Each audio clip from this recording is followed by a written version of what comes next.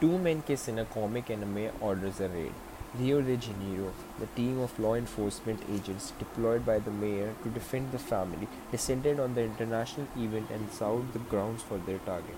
Copies of a comic book featuring two men kissing. Books like these need to be packaged in black plastic and sealed, the mayor of Rio de Janeiro, Marcelo Crivella, said in a video posted on Twitter. The agents, he said, were ordered to seize all the copies of the book from the City International Book Fair because it had sexual content for minors. Police came up empty on Thursday in their 2-hour search. Colonel Volney Diaz told the Daily Folha de Sao Paulo the comic book in question, published in 2010 under the title Avengers, the Children Crusade, shows the superheroes hulking and Wiccan kissing. It had sold out by the time the agents arrived.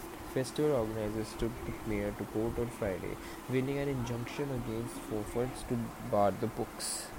The judge cited the organizer's constitutional right to free expression, but his ruling was partly reversed Saturday when the second judge said gay and lesbian content for kids should not be publicly displayed. The backlash was more colorful outside court. On Saturday, the publishing house Faro set up a stand at the festival under the banner Books Forbidden by Crivella, featuring volumes with gay and lesbian people. Canada Minister of Environment faces hate abuse, Ottawa. As the climate debate heats up ahead of Canada's polls, its environment minister has assigned a security detail, she said on Saturday, a move unheard of in Canada. It is not unusual in Canada to spot the foreign minister cycling to a conference or the finance minister in line at a store.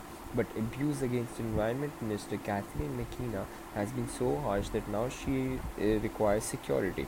The sexism and hateful comments that are directed to people who work on climate change is unacceptable, she said.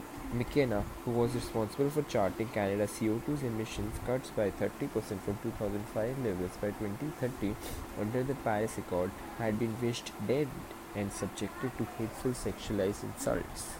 Director of MIT's Media Lab steps down over ties to Epstein. A prominent figure at the Massachusetts Institute of Technology stepped down on Saturday after the disclosure of his efforts to conceal his financial connections to Jeffrey Epstein, the disgraced financier who killed himself in jail last month weekend with facing federal sex trafficking charges. Almost immediately, the MIT official Joichi Ito left the boards of three other organizations, the MacArthur Foundation, the John S. and James L. Knight Foundation, and the New York Times Company. He also left a visiting professor at Harvard. ITO Master Network, who led the MIT Media Lab, a program that prides itself on concerning thinking, acknowledged last week that he had received $1.7 million from the Epstein, including $1.2 million for his own outside investment funds.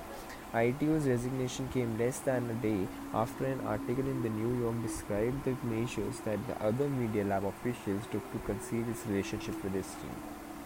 Internal emails described in the handling of donations that Epstein made and apparently solicited from the rich over the years, including $2 million gift from Microsoft co-founder Bill Gates. In an email in October 2014, 6 years after Epstein had pleaded to the sex charge involving a minor, ITO wrote that gift from Gates had been directed for a gift recording purposes. We will not be mentioning Jeffrey's name as the impetus for his gift. A spokesman of Gates said, although Epstein pursued Bill Gates aggressively, any account of a business partnership or personal relationship between the two is simply not true, he said.